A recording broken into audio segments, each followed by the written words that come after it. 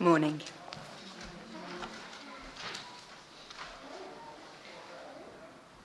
I'm going to take a few breaths because it is really emotional.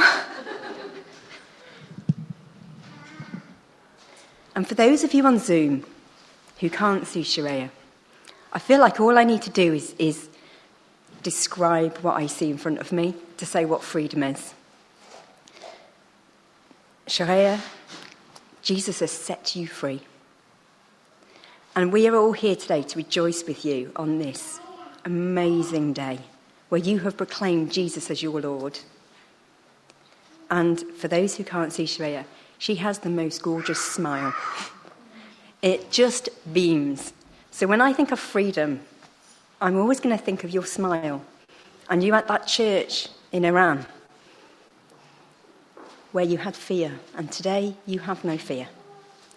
Many of us won't know that freedom like you have experienced. I want us to turn to Galatians 5, where the message today, I think, is a simple message. There is so much. I got so excited about this. There is so much in the Bible about freedom and God's love and the law and Moses and the Israelites going through the Red Sea and baptizing to Moses. But we haven't got time for that. I've been told I've got 15 minutes tops. But what I would encourage you to do, and young people who have looked at freedom this weekend, is have a read. Have a read of some of that. Have a read of Galatians. Have a read of 1 John 3 afterwards, because I'm not going to go into all of it. It says, verse 1, "It is for freedom that Christ has set you free. Stand firm. And do not let yourselves be burdened again by a yoke of slavery." And I just want us to explore that a little bit today. What do you think of when you think of freedom? I asked some of the young people who were around at my lunch house the other day, when I say freedom, what do you think of? And the images they had were prison breaks. They were... what was the film when she's on the top of the mountain at the end, twirling around like this? Thank you. The Hills Are Alive music. You know, we all have these images of freedom. Some of you might have Braveheart. You know, not a nice film.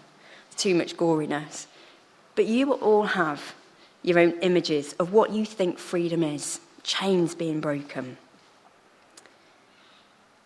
Have a think about what the feeling of freedom feels like. So, if you've ever done like a big walk with a great big rucksack on your back, or you've done a walk and the children no longer want to walk and you've got to put them on your shoulders and then you'll have one on your back. If you're Alex, you'll have one on your shoulders, one on your back, one there and one there. And then at the end, when you take them off, that feeling when your shoulders can relax again. Hang on to that feeling, because that feeling is what Jesus has given us in him. Sometimes maybe we think about being a Christian as a life where we're good, we're really good, we're not so good, we're not worthy, we're good, we're not so good. And we go through life ups and downs, good, not good, not good. And we get to the end and God goes, no, you've not quite made it, sorry, or yeah, you've just about got in. If you think of Christianity like that, you don't understand freedom. That is not it.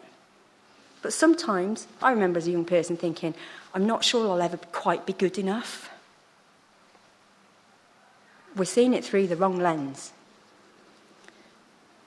Because actually, that freedom that we have been given, let's think about what are we being freed from, okay? Because the lens God looks through is a lens of love. So what are we being freed from? We're being freed from the entanglement of sin. We're being freed from the entrapment. We're being freed from death. We've just seen here, we've seen Shayegheh go into the waters like Jesus died and rose again. Through baptism, we are dying with Christ and we are rising with Christ. So Sometimes we might have that classic feeling of, I'm not good enough. Well, do you know what? God, his power is made perfect in our weakness through Jesus Christ. Fundamentally, it is about God and it is about grace. Grace isn't something we can earn. It is given to us freely by God and his desire for us. John 3:16, for God so loved the world, he gave us his only begotten Son. I said to the children, I said, we think of freedom in the Bible. We think of the Israelites, let my people go. Moses there with his staff. And they go through the sea and God's holding that sea back. And then lets it go so they can be free. And what does he do? He gives them 10 commandments. Well, that doesn't sound very free, does it? You've got to live like this. But actually, it was helping them. Can you imagine a world without rules to help us do the right thing? Well, in Romans 6, it says, don't you know that all of us were baptised into Christ Jesus, were baptised into his death? We were buried with him through baptism into death, in order that just as Christ was raised from the dead through the glory of the Father, we too may live a new life. Shayegheh is going to live a new life. You too could live a new life. You might have already been baptised and you might be trying to live that new life, but having ups and downs. It goes on in verse 5. For if we've been united with him in death like this, we will certainly also be united with him in a resurrection like this. For we know that our old self was crucified with him, so that the body ruled by sin might be done away with. Our bodies ruled by sin. We should no longer be slaves to sin, because anyone who has died has been set free from sin. So we are being freed from sin. We are being freed from being ruled by sin. Jesus was the perfect sacrifice. He did it once for all of us. And if we ever need reminding of how we are set free, look at that victory. Look at the cross that bore our burden. Look at the grave that was empty. Last Sunday we remembered, didn't we, the Easter Sunday. The grave was empty. And remember the power in the resurrection. So no matter where you are in your life, whether it is good or it is bad, God's power is made perfect in our weakness.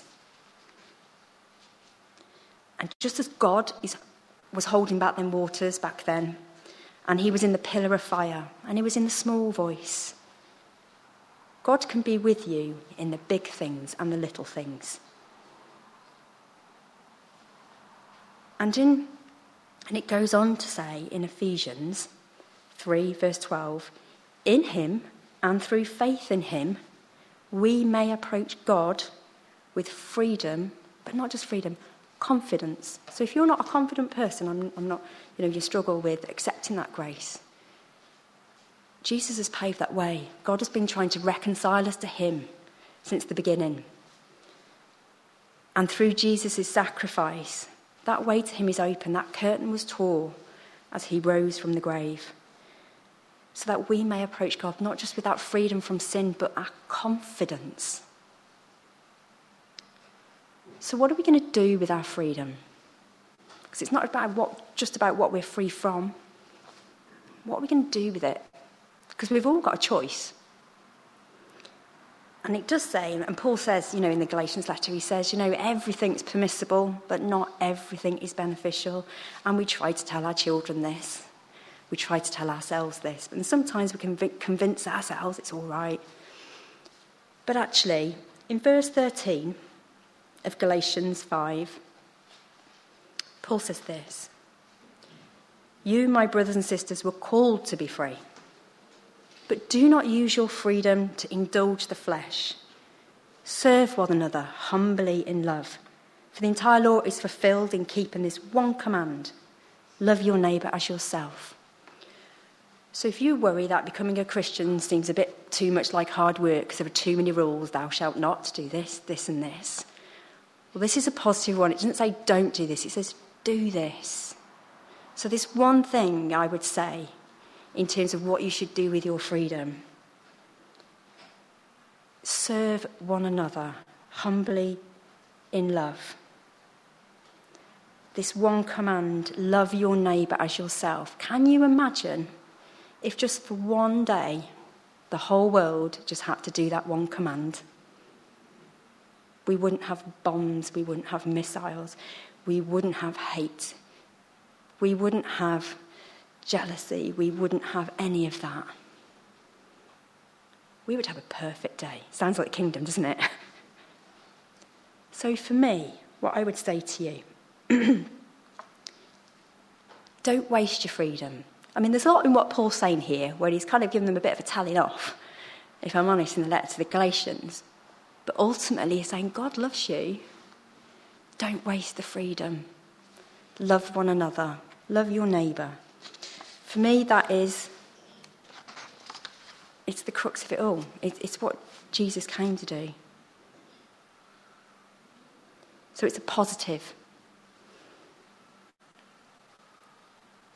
And in these chapters, it talks about asking us, don't let sin be your master.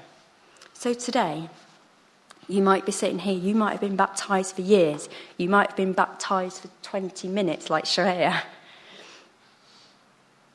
There might be aspects of your life where sin is the master. It might be you worry about what others think. It might be you have addiction. It might be that you struggle to be kind to others. It might be a whole host of things. It might be anxiety. It might be you are struggling to accept the grace of the gift God has given us in the sacrifice. Don't let sin be your master, he says. So today we've got a fabulous opportunity to rejoice in this victory, to come to the table of the Lord and say, I'm not good enough, but you are. Thank you for loving me. And I'm going to go out and I'm going to love my neighbour because that's what you've told me to do. So, simple lesson for today. What do we have freedom from? From sin, from the burden of guilt, that lifting off. Feel that today. Bring it to Jesus. Have it lifted off. The way to God is open. You can come with confidence through Jesus. That's what you're free to do. And what are we going to do with it? Accept the grace of God. Accept he loves you. He loves you, Shayegheh. He loves you, Lucy. He loves you, Malcolm. He loves every single one of us here. And he gave his son for us. And let us go then as slaves to God of righteousness. No longer masters to our sin. Nothing can separate us from the love of God. So today, on this joyous day, I say to you, accept this, respond this, but let's celebrate as we break bread that we have this opportunity of freedom.